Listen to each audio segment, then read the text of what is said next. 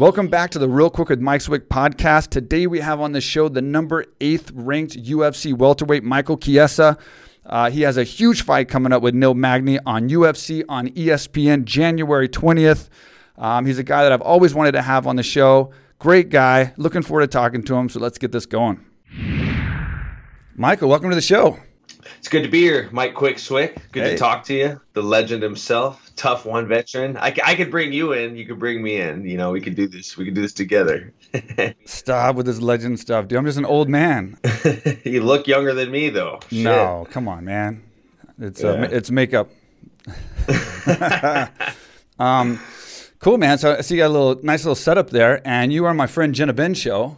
Jenna in Los Angeles. And I saw you, and ironically enough, I saw you and Neil Magny and a few other guys doing like a Zoom, and y'all were all being friendly, and it seemed pretty cool, man. It was kind of a cool little like different take on podcasting with fighters who just want to, you know, instead of just talking about fighting all the time. Yeah, it was pretty fun. And the other thing that was fun about it is you got guys that are like in the same division, so it's like, you know, this kind of like between me, Jeff, and Neil, it's like, you know, we're all in the rankings. Yeah. And we could all potentially be fighting each other. And, you know, me and Neil Magny was already kind of scheduled for us to fight, but we weren't allowed to announce it. So it made it kind of extra funny when they're like, as I'm like kind of bringing the guys in for the show, I'm like, so do you got anything coming up, Neil?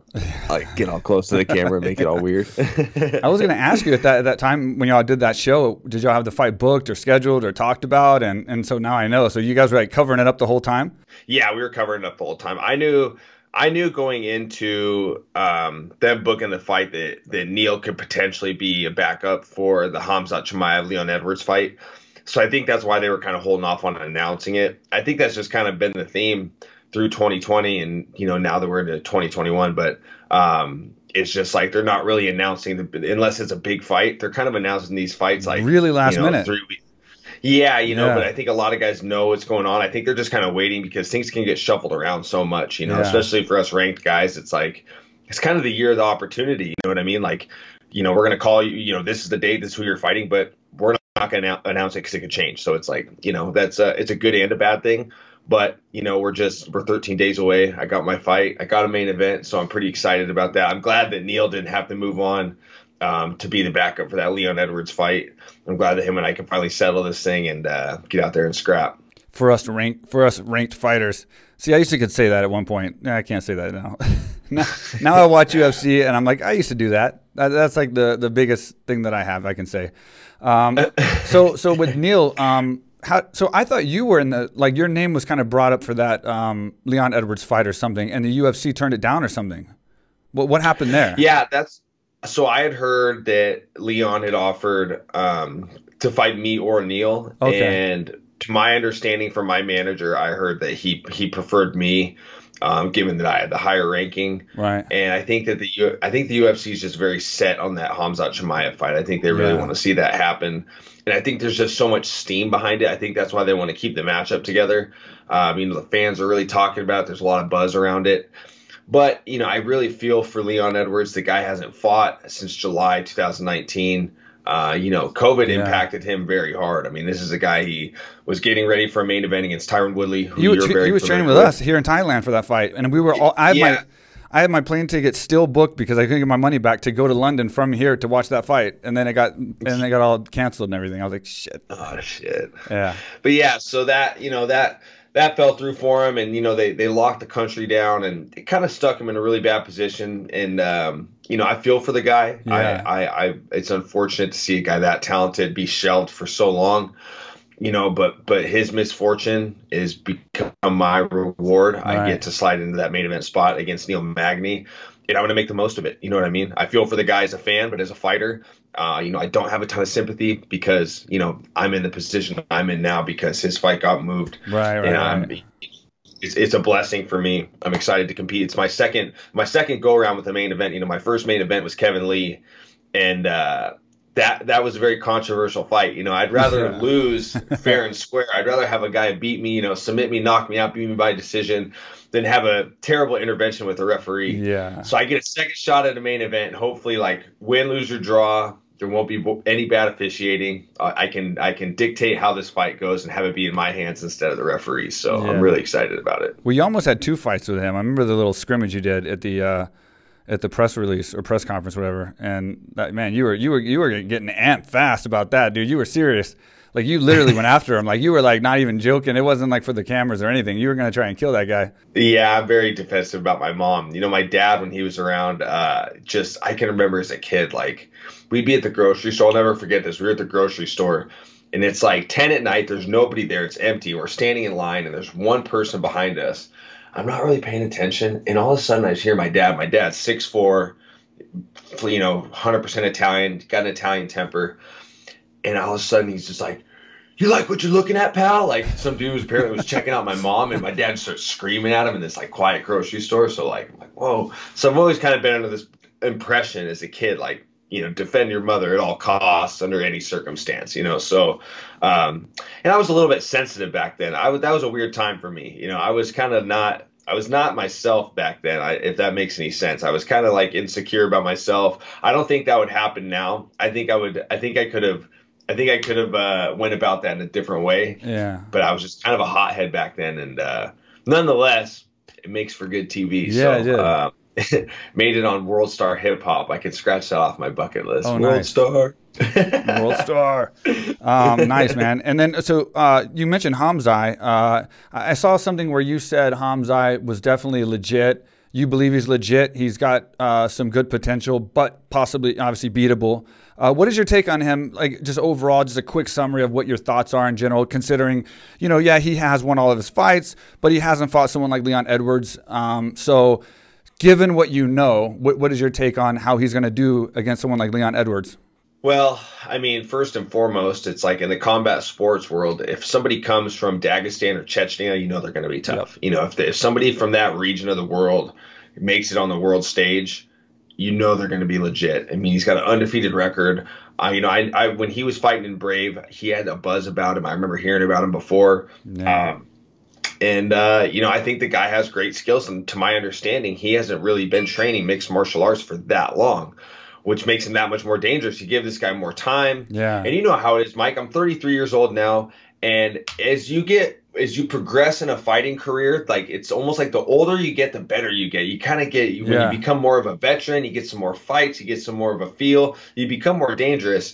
And I think this is the case with Khamzat Chimaev. I think when he comes into his own, into his late 20s, early 30s, I think this guy's going to be a very dominant champion. But I think that now is the time for a guy like Leon. This would be a great time to fight him. Yeah. Leon's got more of a veteran status under his belt. He's got more fights in the UFC. We'll see what happens, but I think the guy's a hell of a talent, and the buzz is real. So we're gonna see what happens when he fights Leon Edwards, whenever that fight happens. Yeah, definitely. And I know what you mean by learning more, man. Like, after fighting, I coached a little bit, which helped improve my skills, and then I got healthy for the first time. So I was unhealthy for my prime, pretty much to the end of my career. And then now it's just like, damn, man, I wish I could almost go back and, like, be me now, like 10 years ago, and have a few more fights, But it's like, whatever. I'm still learning, And it's like, I'm 41. I'm still out there hitting the pads. This week I was hitting the pads, and I'm still learning stuff, And they're still, my Thai instructor is still correcting me and fixing mistakes, and Yeah, dude, and you're still shredded. You're more jacked. I'm like 13 weeks out from a fight, and you're more jacked than I am. I'm like, geez. And what was that? So what was that? I know that you had, you should be asking me the questions, but I got to ask you a few things. Now, I know that it was some type of intestinal issue that kind of put you out for a while you were in kind of the prime of your run. Yeah. Well, the problem was they didn't know, and they misdiagnosed me with dyspepsia. It's a stomach condition. And so I was on all this dyspepsia medicine that wasn't working because I didn't have dyspepsia, and I'm trying to fight, and I'm trying to get through my career, and nothing's working. So I'm eating these foods, and I'm having what I eventually was esophageal spasm. So no matter what happened, I would end up eating and then having this major spasm attack at nighttime, and I couldn't sleep.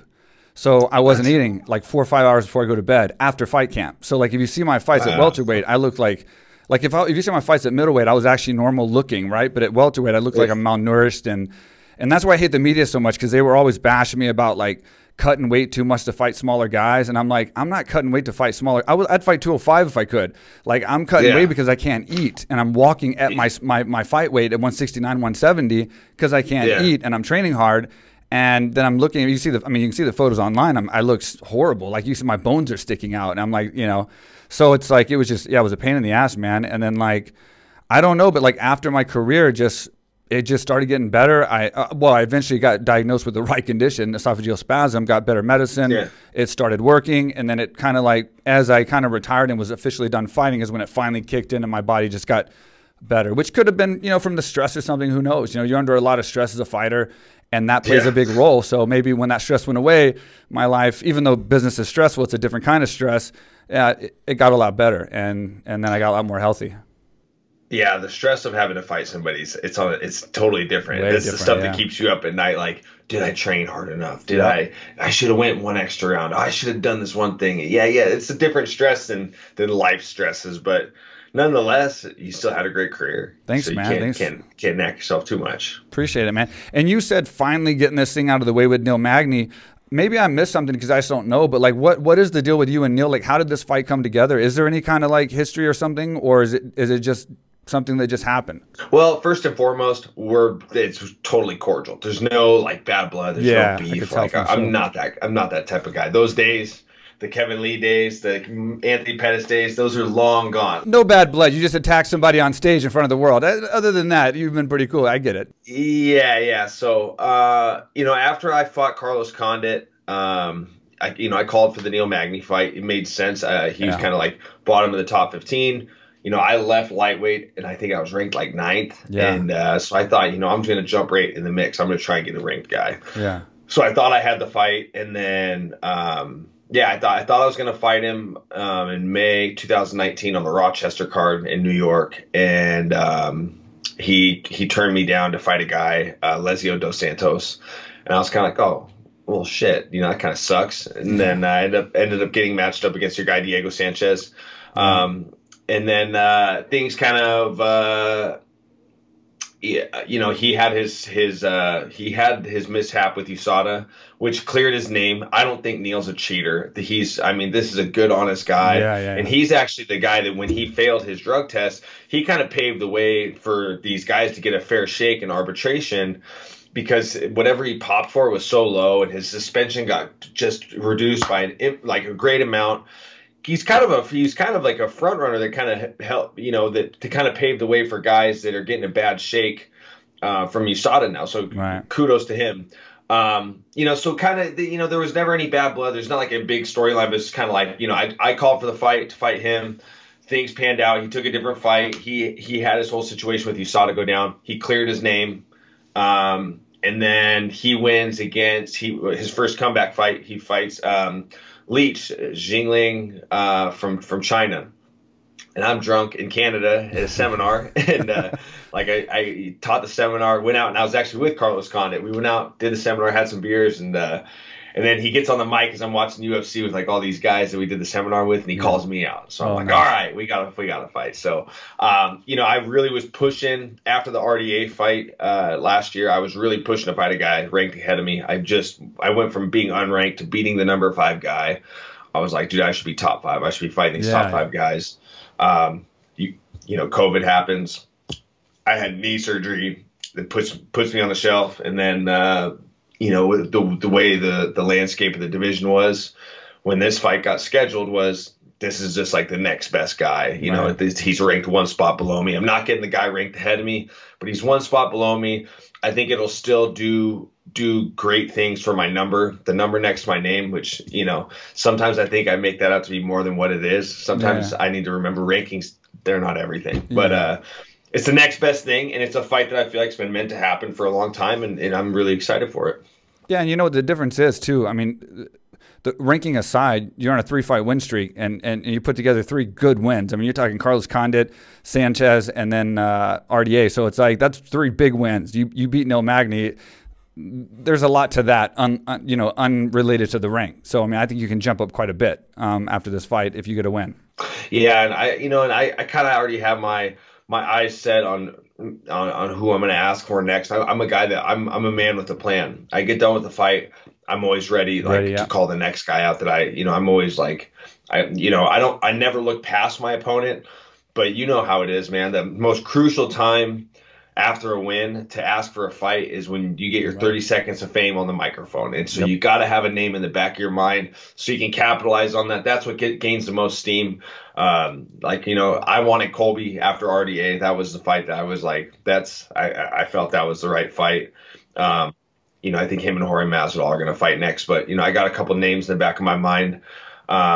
There's some fights that need to shake out. We're going to see Burns and Usman in February, 3 weeks after me. That's a huge fight for the division. I feel like last year we didn't see a ton of movement at welterweight. I mean, we did see Usman fight Jorge Masvidal. We finally saw, Jeff Neal and Wonder Boy. They fought at the end of the year. But outside of that, there wasn't a ton of ranked fights at welterweight, where I think 2021 is going to be the year of the welterweight division. I think that there's going to be a lot of big fights going there. That's what Sean Shelby told me in Abu Dhabi long before my fight got booked when I was there for Fight Island. He's like, dude, this division, we're done having it not move. When you get home, when your feet touch the U.S. soil, you head to the gym and you start getting in shape, because we're booking you guys. We're getting this division moving. I'm like, you don't got to tell me twice, Sean. He gave you this motivational speech. So I think this year they really want to get this division moving, and I'm excited. I want to do what I was supposed to. My goal last year was to fight 3 times. Wanted to fight in July. Wanted to fight on the end of the year card. Life happens. COVID happens. Things happen.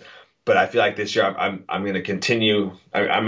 I get a repeat. I get a retry of that 2020 goal of mine. You know what I mean? Yeah. So I'm going to try to run it back and try to do what I set out to do last year. So I'm going to try to get 3 fights in this year.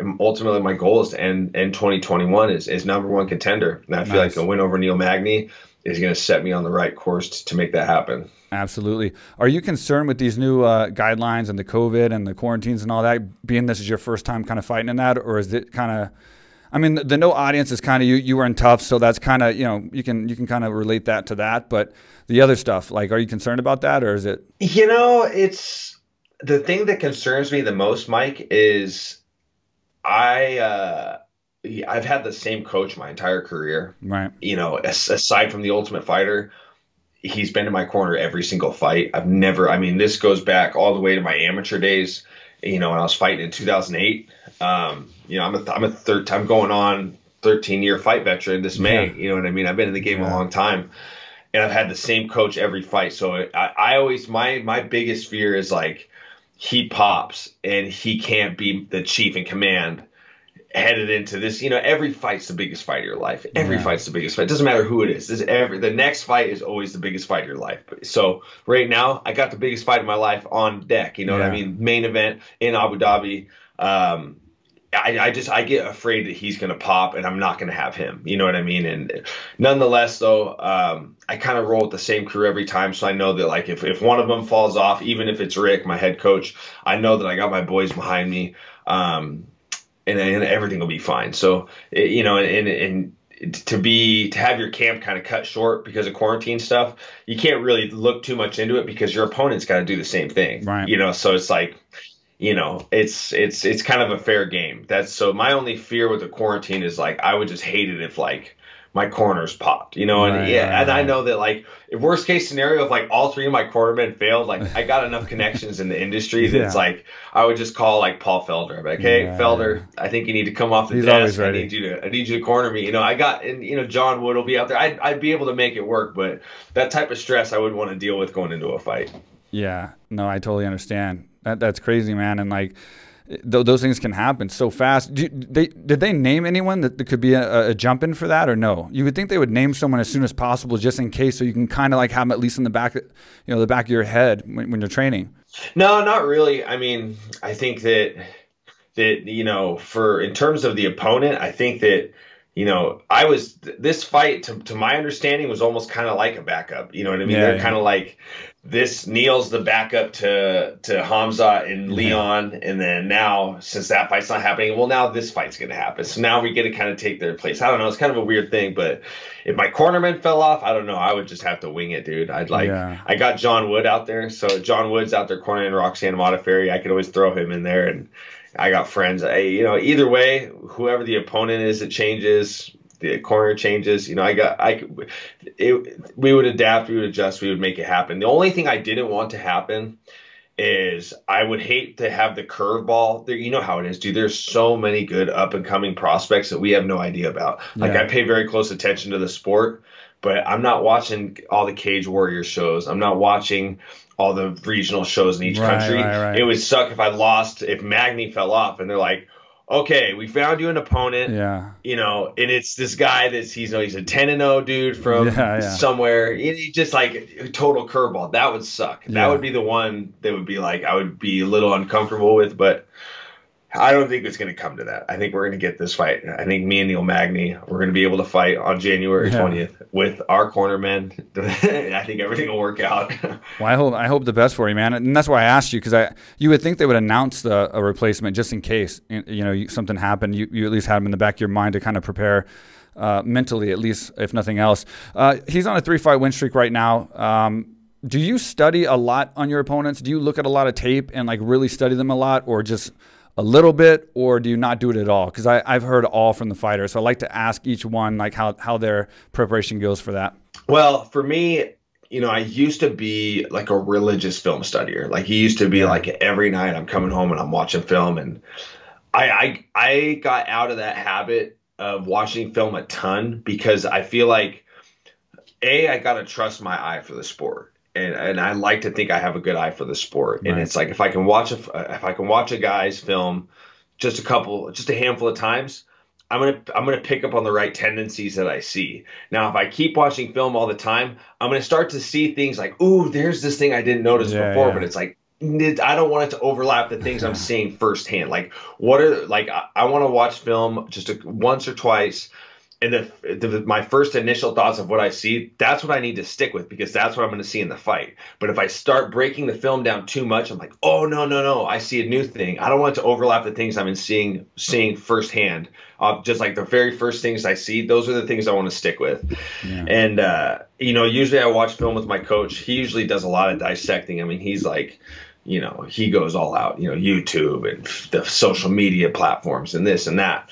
And, and for me now, I've gotten to this point being an analyst that I watch fights in a different manner now. I've had to watch Neil Magny's fights from an analyst standpoint. When he fought Robbie Lawler, I worked the desk that card. So I'm like, this is the first time I'm like watching his film and I'm not even thinking about myself. I'm just thinking about like, what is he good at? I'm not thinking like, usually I watch a guy like one of my opponents or somebody I could potentially fight. I watch the film and think how do I match up against him? I'm always thinking about how I match up with these guys. It's like now I'm watching film like I'm not even in the equation. I'm just going to watch him as a fighter and see what he's good at and not even think about matchups. So I feel like my mind is getting a lot sharper for the sport, and that's very dangerous. I mean, this sport is 99% mental. That statement holds true all the time. And so I'm able to watch fights in a different perspective. And I think that's going to benefit me a lot. I got a lot of mental notes on Neil with me in the equation and out of the equation. And I think it makes me a very dangerous person when that octagon door closes. So, there has been a certain amount of film study, but I'm not watching that stuff on repeat. You know what I mean? I'd rather go back and watch my sparring videos, and I was going to ask you that. That's what I would rather do. So we film my sparring. I'd rather watch my sparring and focus on my skills than just sit and watch his and try to I don't want to. I want to go off my first thoughts on my matchup.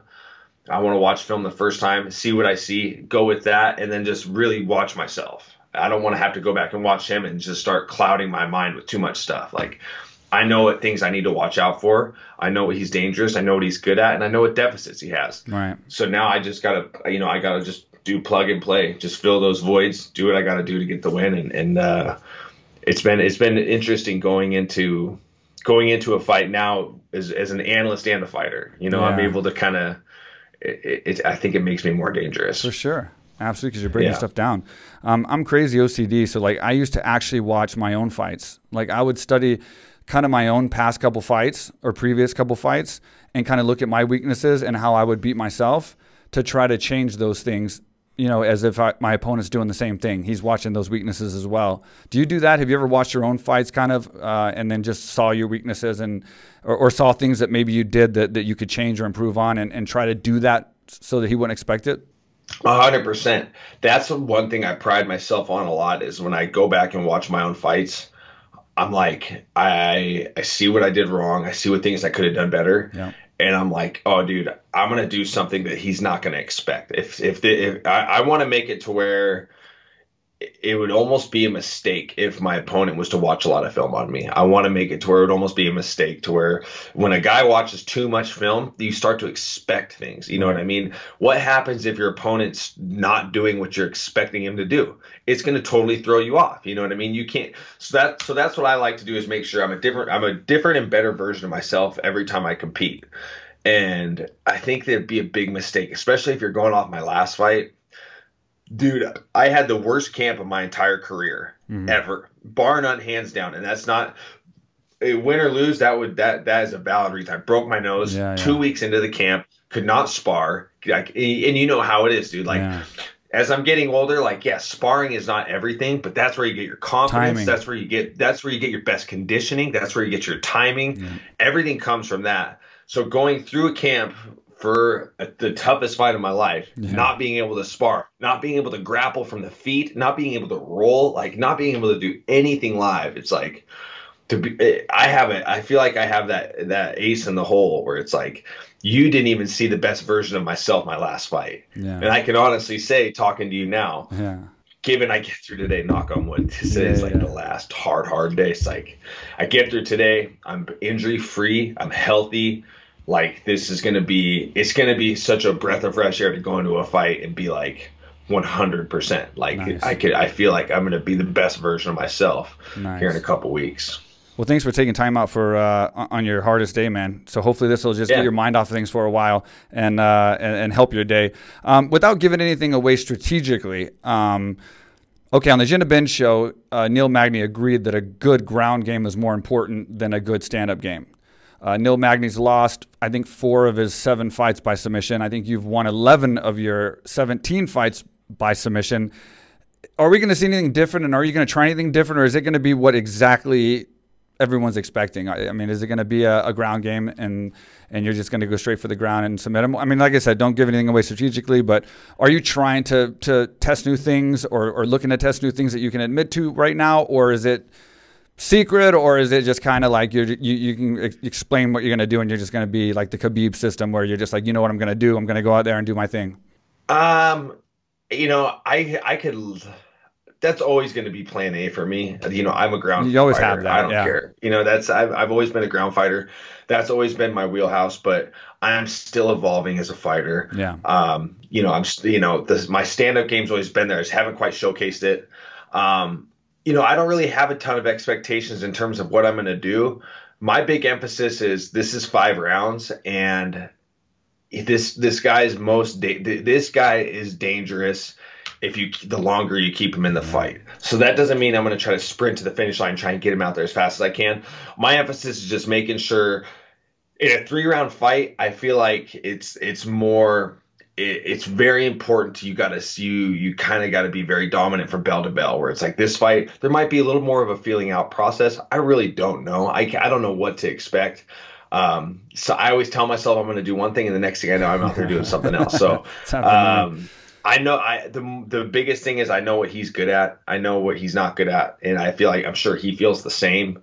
And I'm just going to let the fight kind of unfold. There's really I'm not huge on a set game plan guy. I'm not a guy that's like, we have a game plan, this is what we're doing. It's like, I don't really like game planning because like I said, game planning goes back to what I was saying earlier about when you're watching film, usually guys that are very big on these set game plans, they're religious about watching the film. And it's like, you base your game plans almost around what your opponent's doing. Right. And what happens when your opponent's not doing what your game plan's based around, everything's going to kind of fall apart.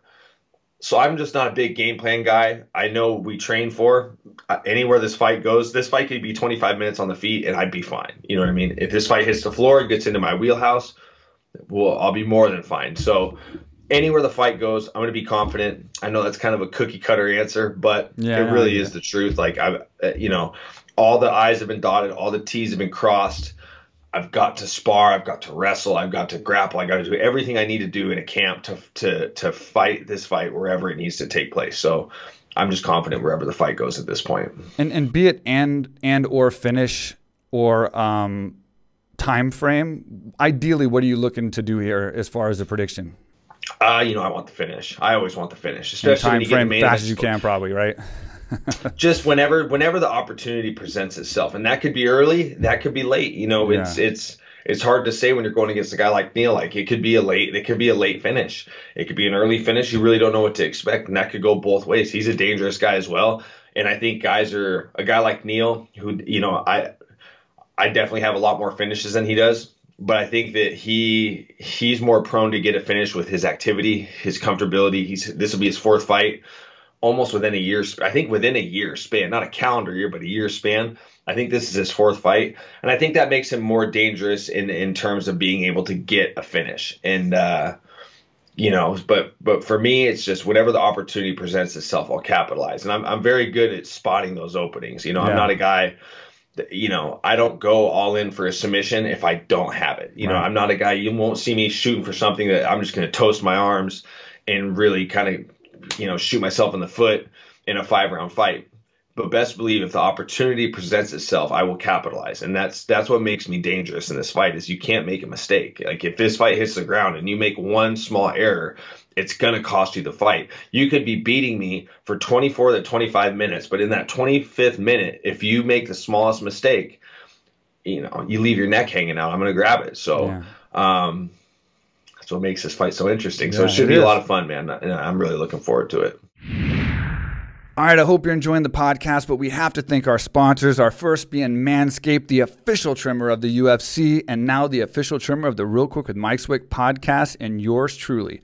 Precision engineered tools for your family jewels, and now you can save 20% and get free shipping by going to manscaped.com, manscaped.com, and entering code QUICK at checkout. You get free shipping and 20% off your order. And Manscaped is now available in Europe, Canada, and Australia. So all you listeners and watchers from all those places, Europe, Australia, and Canada, America, you can all order Manscaped.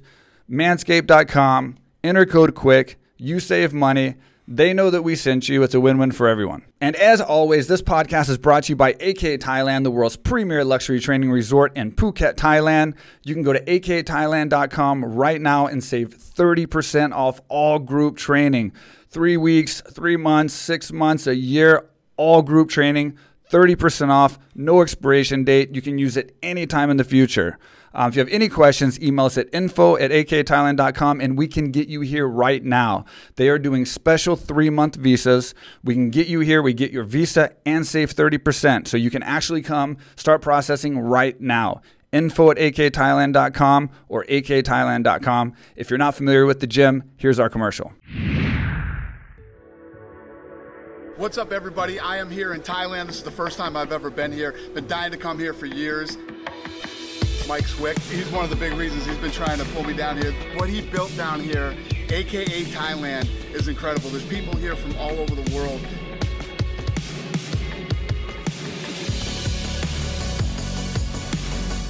You can train mixed martial arts here, jiu-jitsu. They have weightlifting, they have cardio, and obviously they have Muay Thai, boxing, everything.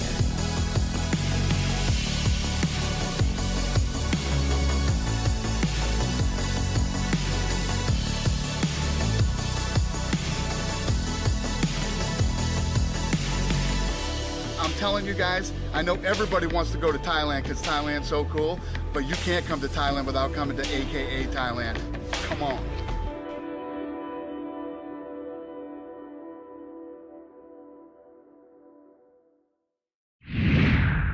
In your fight camp for this fight, what was your typical curriculum for your week? Well, now that we're tapering off, there's no more 3 or 4. Like some days I turn into a psycho and it's like, I want to do 3 workouts. I want to do 4 workouts. And, I like especially going against a guy like Neil, who's like, this guy's a cardio machine. And you almost like you know how it is as a fighter. Sometimes you want to beat your opponent at what they're good at. Like, oh yeah, you're a good striker. Like, and that could cost you sometimes. Like when I fought Jorge Masvidal, I was like, I'm gonna knock Jorge Masvidal out. And you know what? I did drop him, but I ended up losing. So that's not always the best thing. But you know, the beginning of camp is like heavy workload. Like train as many times a day as you can, as many times as your body can handle.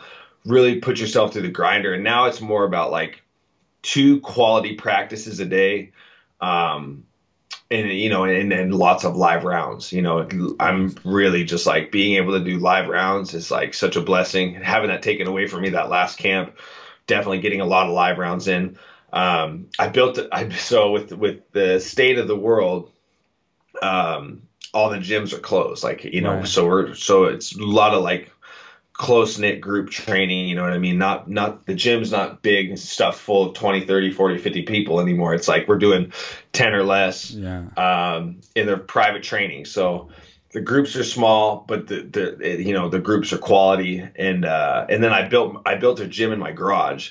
So I put like 15 grand into my garage, and I got like a miniature UFC Performance Institute. So it's like when people think like, oh, you're out working out in your garage, I'm like, you should see the equipment I have out there. I got some pretty quality. I'm doing all my strength conditioning out in my garage, and it's been great. You know what I mean? It saves me time having to drive. I live out in the country, so it saves me time having to drive across town, going to the gym and stuff. So that's been great. So I'm really just pushing the cardio, making sure I can be ready for those championship rounds, and just lots of live rounds, lots and lots of live rounds. I went to Tucson, and I went and trained at Joey Rivera's gym, and he was on the same season Ultimate Fighter as Neil. He had some good tall kickboxers out there, so I went out there to get some looks. I think in like 2 days we did like 18 live rounds, all getting switched on, all sorts of crazy stuff. So the work's been put in. I mean, after today, I can honestly say the hay's in the barn, and it's just time to go fight.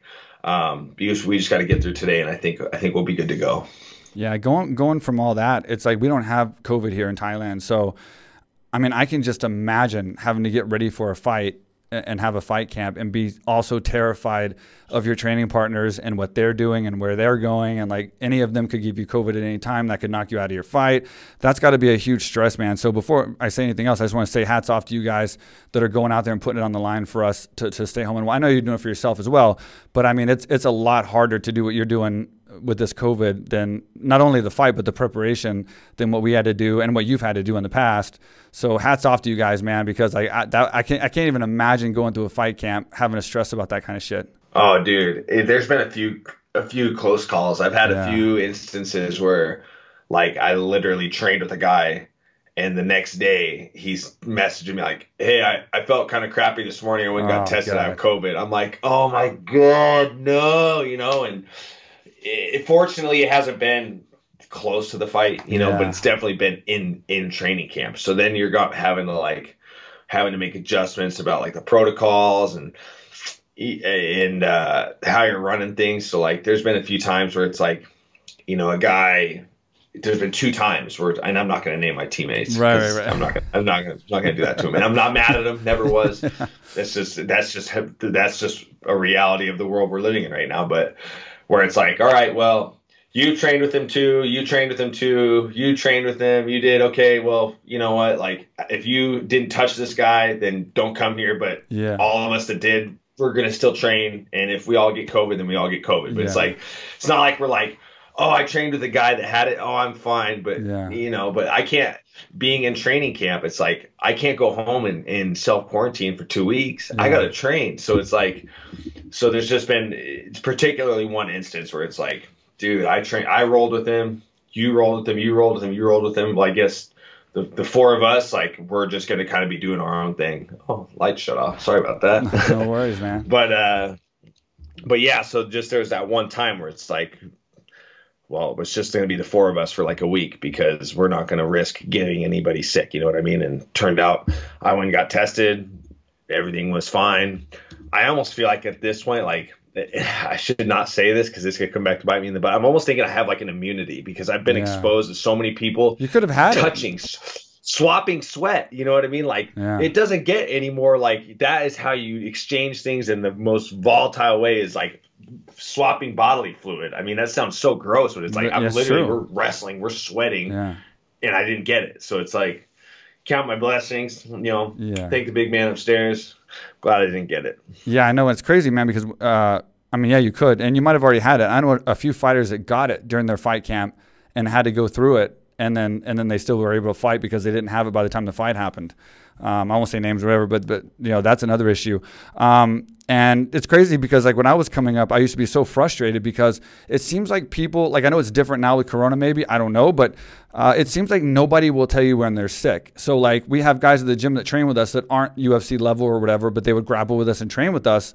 And they would never tell us that they're sick. So they'd be sniffling and coughing, and then they want to roll with you. And you're like, dude, man, I got a fight coming up in 2 weeks. Like, I'm not going to roll with you if you're sick. No, bro. Yeah. No, man, I'm fine. I just got a sinus infection. Dude, it's been like this my whole life, And then you roll with them, and the next day they're like gone, and they're like sick. And you're just like, dude, like it has happened my whole career. Like it seems like nobody ever wants to just sit out around or sit out a day and say they're sick. It's like almost like, bro, like we got fights coming up and you guys are just lying to train with us. It's like the chick that's got the clap that doesn't want to tell you she's got it, she wants to throw down. Yeah. Yeah, man. I can relate though. The good thing about our team is we're a small, like, my core MMA team, it's Sikjitsu MMA. It's a small team.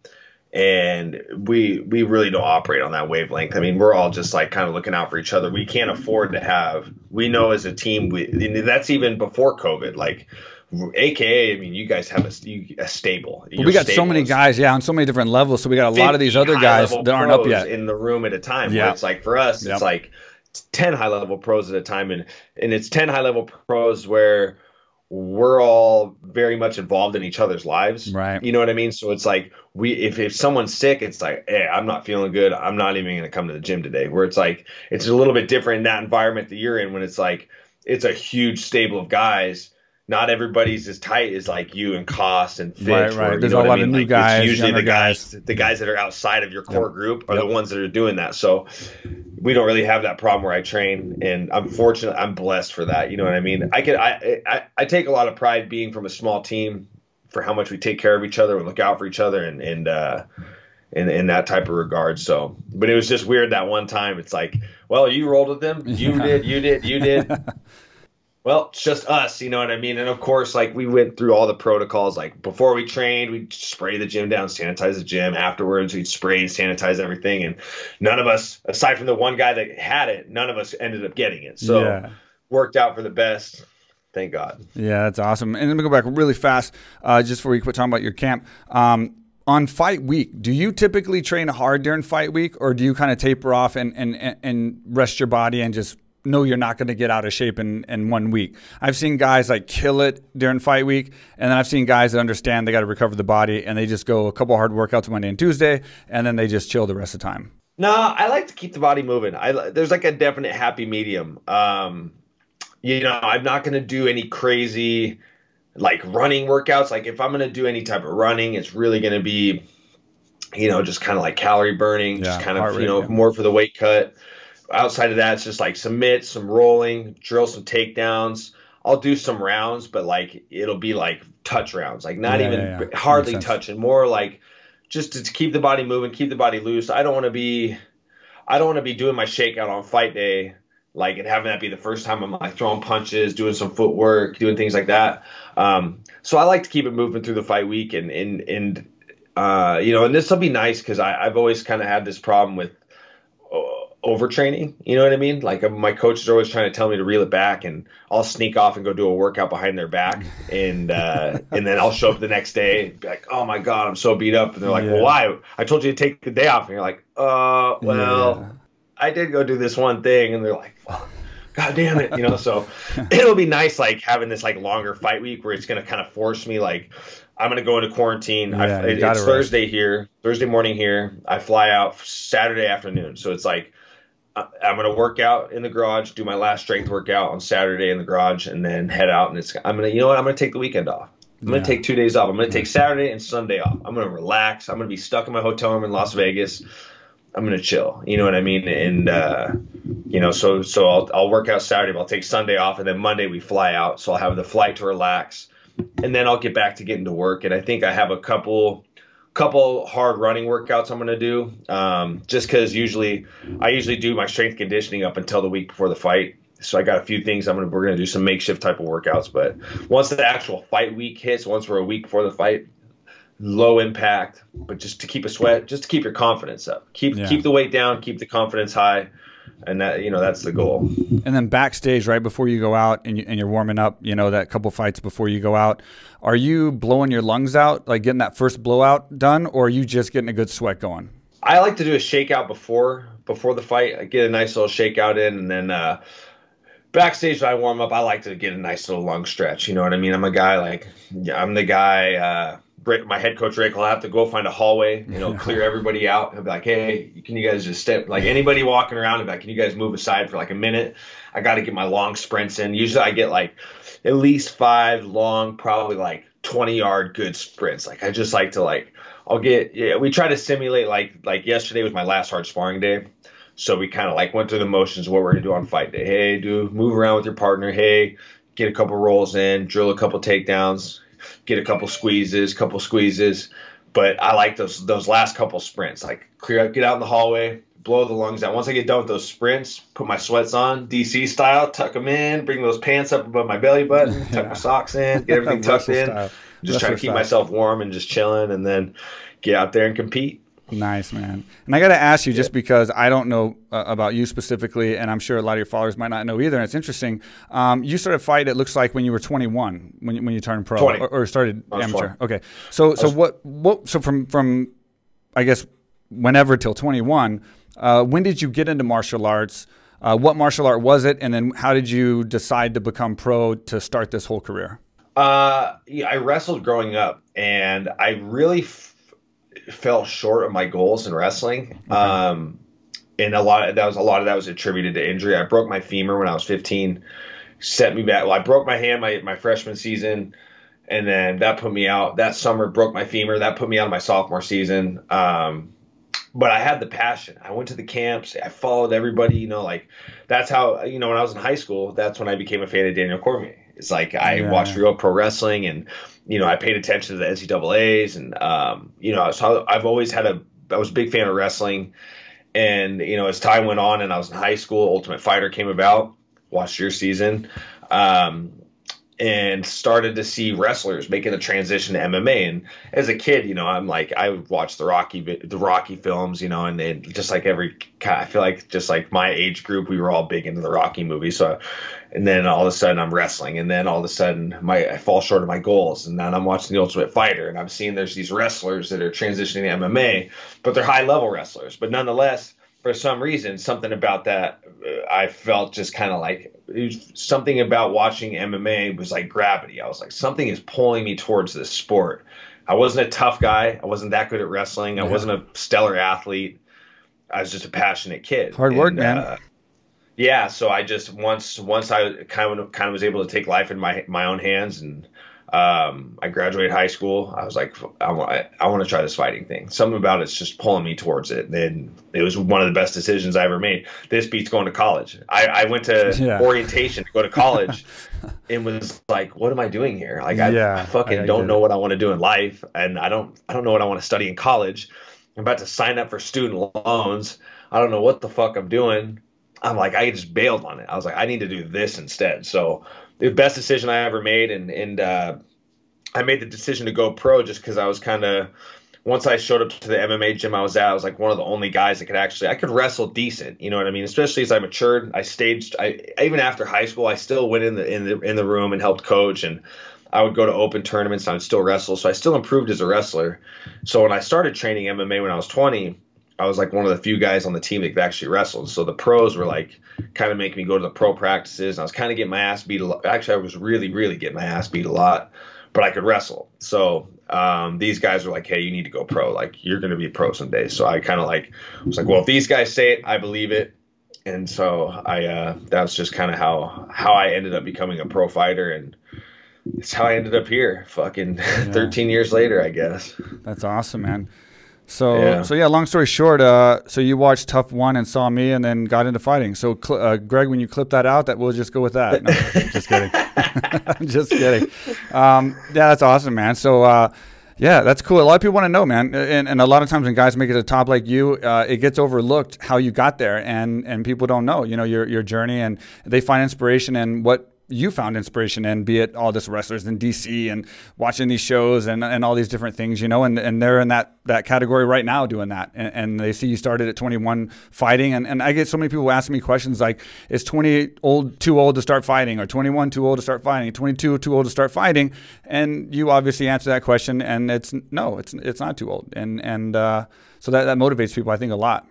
Yeah, you're never too old, man. And it's one of those things that even if you're 28, even if you're 30, it's like, do it, because there's going to come a day in your life when you're not able to do these things. Absolutely. When you're too old, and you're going to look back and be like, God, I wish I just would have done this one thing. You don't want to die with regrets. Absolutely. You want to die with memories. You know what I mean? And I that's been the biggest blessing for me, Mike, is, the notoriety is whatever. This fighting career has been great, but I think the best thing that I've gotten from this whole journey is the opportunity to meet my heroes. Like, I've really, I feel like whatever you do in life, I feel like if you really put everything into it, you're going to meet your heroes sooner or later. Like, right. I'm literally, if I look on my wall, I have Chuck Liddell signed shorts. Yeah. I have a Danny Way signed skateboard. I have signed wrestling shoes from Daniel Cormier. That's awesome. And those are all things like, I really believe that's when you put everything you have into something, the things you're passionate about, you're gonna meet the people. Whether you get to that goal that you're striving for or not, you're still gonna meet your heroes along the way. Yeah. And so, that's been the biggest reward for me through this whole martial arts journey, is like I've got the chance to meet and thank these people that have given me inspiration to pursue this martial arts journey. So it's been great. I'm talking to you, talking to Mike Swick. I watched you in my dad's basement. I watched your season of Tough on my dad's basement with my girlfriend. I was like, someday I'm going to go on this show. I'm telling you, watch. I'm going to go on The Ultimate Fighter someday. And she's like, yeah, you're so fucking sick, nuts. That's so sick, Look man. At this. I did it. We did it. Dude, looking at it from the other angle, it's fun for me right now, being like that I had this career, like I've already done with my career, and I've had the UFC career, 15 fights, whatever. And now I get to be a fan. And one step further than that, I get to talk to all you guys that I'm watching on TV that I'm fans of, and have podcasts and be able to have interactions from Thailand here, where I don't get to talk to any of you guys unless you come into AK Thailand and train and stuff. So it's cool for me too, man. It's definitely cool for me, and it goes full circle, and it seems to work out good for the followers. They love the interaction between fighters talking versus like journalists and fighters that can't really relate to kind of a lot of the scenarios and stuff. I wanted to ask you, you said something about Khabib one time, saying that you thought it would be impossible for him to ever get stopped. Now, I don't know when you said that, but now that he, has kind of proved that he won his fights, he retired. What's your take on Khabib? Like as far as like his career, that fight with Gaethje, and then now the retirement and ending on top with an awesome record like that. Well, I'm still not sold that he's retired. I know that he's adamant about it, and I know that a lot of people say, that it is true. He's going to be retired. I do know that, there had been a lot of talks prior to his dad passing away. And may his dad rest in peace. What a tragedy that was. Yeah. I know his dad wanted to see him get to 30-0. But if this is it, what a career he's had. I thought Gaethje would be the toughest test. I mean, you got to look at you look at the guys that he's fought, and he never fought an NCAA Division I All-American. Right. And when I try to tell people, like, well, an All-American, like, what, a lot of people don't realize the significance of that. And it's like to place top 6 out of hundreds of guys in the United States. That's a big deal, especially in the sport of wrestling. So I thought that would be the toughest test. This is going to be the guy that can really. We're going to see if he can stuff Khabib's takedowns. We're going to see what we're going to see what's going to happen when Khabib is forced to stand. He's never been forced to stand up. He can just pick and choose where a fight takes place. And I mean, dude, he passed that test with flying colors. Yeah. I mean, the guys. I was there ringside watching it, and it was to see the guy. It's one thing when you see him on TV, but when you see him that close. And you watch him fight, you're like, he can't be beat. He just can't. I mean, it's just not possible. It's not. I mean, I've put myself in that situation when I fought at lightweight, and I liked my odds against him. But it's different when you're looking at stuff like how I match up with somebody, and then when you step outside of your own mind as a fighter, and I'm being the analyst now. Yeah. Now I'm going into being an analyst. I'm like, that guy can't be beat. You know what I mean? Yeah. When I was a lightweight, could I have beat Khabib? I feel like I had a skill set that could have gave him some problems. Kind of the same thing with Tony. Tony in his prime could have gave him a lot of problems. Yeah. Anybody can be beat on any given day, but now that I'm outside the weight class and just saw that performance against Justin Gaethje, it's like, God dang. Yeah. How do you beat the guy? How do you beat him? I mean, the thing that gets overlooked a lot with his skill set is his speed. And you don't really see the speed on TV. You see the speed in person. When you see how he moves, it's like the guy is like greased lightning. He is very fast. It's not just with his hands. It's just his movements, his subtle little movements with his head, the way he can slip punches. Like when people talk about the Michael Johnson fight, they're like, Michael Johnson was tagging him. It's like, no, watch those punches in slow motion. Khabib is rolling with those punches. They weren't hitting as hard as people thought. He's that fast. Yeah. I mean, if you can roll with Michael Johnson's left hand, which is one of the fastest left hands we've seen it in the 155-pound division, he's able to roll with Michael Johnson's roll off his left hand. Just impressive stuff. I don't think the guy can be beat at this point. We'll see. I think that if they were to make another fight for him, I think it'd have to be like at 170. I think that he would have to fight the champ. I think that would be. I don't see George St. Pierre coming back to fight Khabib. I just don't think time is George's enemy at this point. Right. The longer they wait, the closer to 40 he's going to be. By the time the fight gets booked, George will probably be 40, and it's like, what does George St. Pierre have to prove? You know what I mean? He beat a prime Johnny Hendricks as his last fight at 170. Came back and beat Bisping. There's no need for him to fight Khabib Nurmagomedov. There's no need for Khabib to come back unless he wants to get that 30-0. But I'm confident that if he does come back, he will get that. He will get that last win. Yeah. And George St. Pierre, speaking to him, that was my guy. That was the guy in my division who no one could beat, and we knew it. Like as far as like technically. So like I felt like I had my out, which would be a knockout. Just a punches and bunches. Matt Serra style kind of knockout chance. But I knew damn well, like everyone else pretty much knew, if they were smart, you're not going to out technique that guy. You're just not going to do it. He plays the game better than anybody, and if you can't catch him and just get him with a shot, he's going to win. And he proved that and had a great career. And obviously still not as good technically, statistically as Khabib. And then changing direction just a little bit. Got to ask you about the Conor McGregor Dustin Poirier fight. Can you break that fight down for me right now? Like where you see that fight being now that Dustin's had that fight with him, and then he stayed active, and Conor's obviously got a lot of other things going on. In your professional opinion, obviously you're an expert in the field. You're a top-ranked fighter. How do you see this fight going now? Well, the one thing I can say about both guys have grown tremendously. There's been a ton of growth on Conor McGregor's side, and there's been a ton of growth on Dustin Poirier's side. But I feel like the person that's grown the most as a fighter has been Dustin Poirier. He's been the more active fighter since they've competed. He's had more fights as of recent and even in the past. Dustin's a very active fighter. If there's a finish, I believe it's going to be Conor. If the fight gets finished, it's going to be Conor. But the longer the fight goes, the more it's going to favor Dustin the Diamond Poirier. I think if Dustin can survive the early onslaught, and I think it mix it up. He's got great boxing, but Conor's, both guys have great boxing, and I feel like Conor's got the more dangerous striking because he's got that precision one-punch knockout power. I mean, that left hand is the timing, the distance control, the stance. Conor does a lot of things very well. Those are the things that Dustin's going to have to watch out for. He's going to have to find a way to disrupt Conor's range management and how he likes to control the space. He can disrupt that. He can land some punches. I think some off timing. Conor has awkward timing, but I think if you could disrupt Conor's timing with off timing of your own, maybe disrupting your rhythm a little bit to throw off his timing, I think that could benefit Dustin a lot. And this might be a biased thing for me to say, but I always say, like, what's a good way to disrupt a striker? You make him grapple. And Dustin's got a great black belt. I think he's black belt. He's a black belt under Tim Crater. He loves to jump guillotine. Yeah. Try and snatch his neck. If you can get Conor, if you can maybe get to the body in the later rounds, get Conor to keel up a little bit, jump on that neck. Yeah, show us that black belt. Show us what you got on the ground. And even with that being said, Conor's even not a slouch on the ground. He swept Nate Diaz in their first fight. Conor's got a good ground game of his own. I mean, even in his loss to Khabib, he stuffed some takedowns. Yeah. He showed he has ground skills. But I just think the whole theme of this fight for me is the longer the fight goes, the more it's going to favor Dustin. So if Dustin can avoid the power of the left hand in the early rounds, I think he's got a chance to win this fight in the later rounds, win a decision, cement himself as the number one contender, and fight.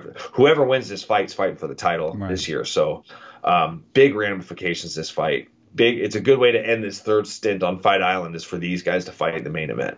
Yeah, absolutely. And, I agree with you 100% on Dustin being, everything you said. I agree 100%. And he's improved. He's doing so well. He's a better fighter. The one thing is I always want to count Conor out because he's made so much money and he's had such a good life. And why would you train so hard? Why would you fight so hard? But he surprises me every time. And like when he came out against Cowboy, not only that aggressiveness and that fortitude and that mentality, but the new moves, the shoulder, all that stuff. Like I was impressed. Like he hasn't lost it as a fighter yet. So I'm very intrigued with this fight because I mean, if he comes out again like he did with Cowboy and takes it to Dustin, I mean, it's going to be a nice fight, man. Yeah, it can be very interesting. I think we'll see how he comes out this fight. But yeah, I mean, he's definitely got the fire still. I mean, if you're sitting on $100 million and you're still, you're building the octagon at your house and you see the guys he brings in kickboxers from Thailand. He brings in high level black belts. Like he's doing now what he should have done when he fought Khabib. To my understanding, he trained hard for Khabib, but not the way he's training now. And I think that, as a fighter, it's the losses. The losses are where you learn. You win.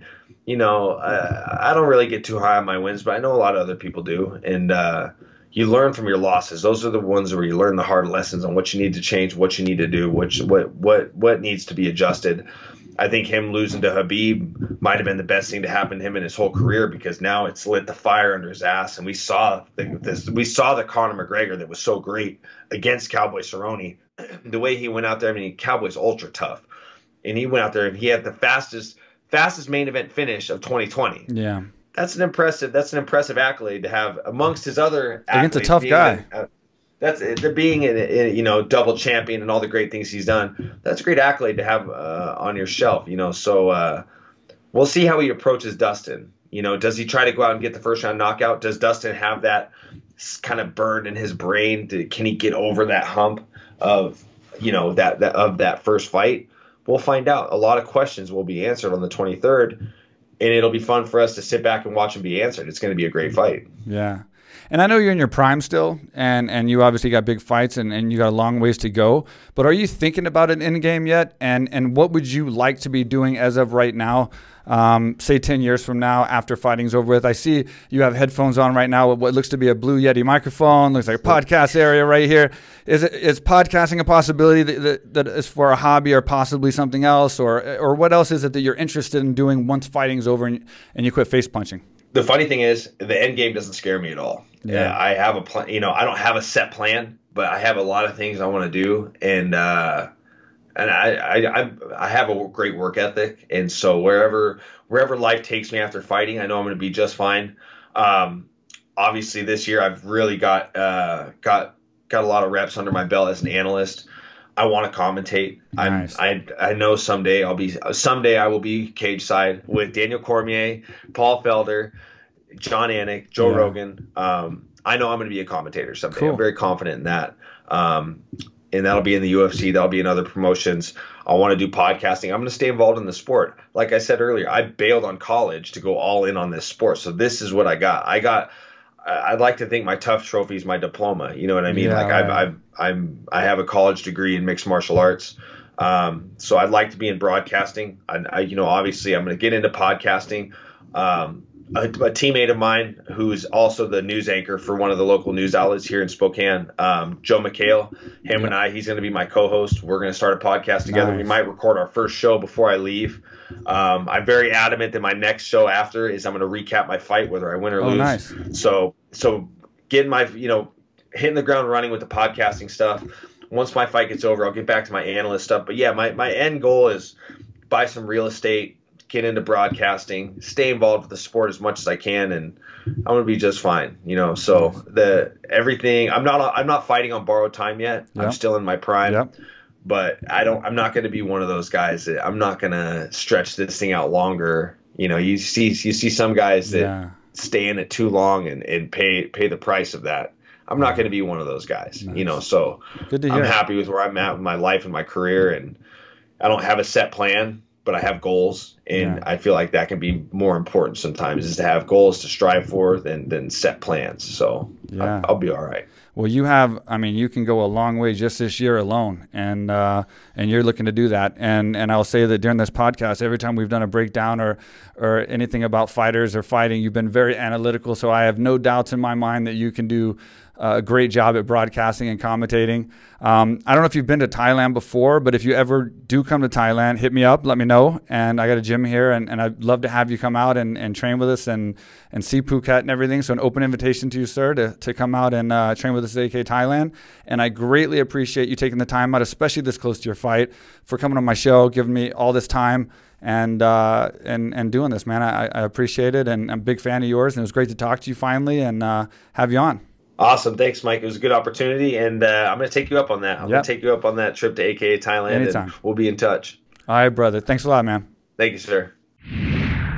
All right, Michael Chiesa, great guy, great podcast. It was good to finally talk to him and have him on the show. I feel like we got him at a great time. 3-fight win streaks, fighting Neil Magny. It's a big fight, he's fighting a guy that's ranked along the same lines as himself, 8th and 9th, but considering the fact of who these guys have fought, and the streaks that they're on, it's a big jump. It's a big jump up, and this is going to put him at the top if he gets this win. So it was good to talk to him, and man, I was very fortunate that he gave us so much of his time, so much information. He obviously is going to do a fantastic job being a broadcaster and an analyst. He is definitely really good on the mic. So I hope you guys took a lot from that. I think you probably all did, and you probably enjoyed it, because I did.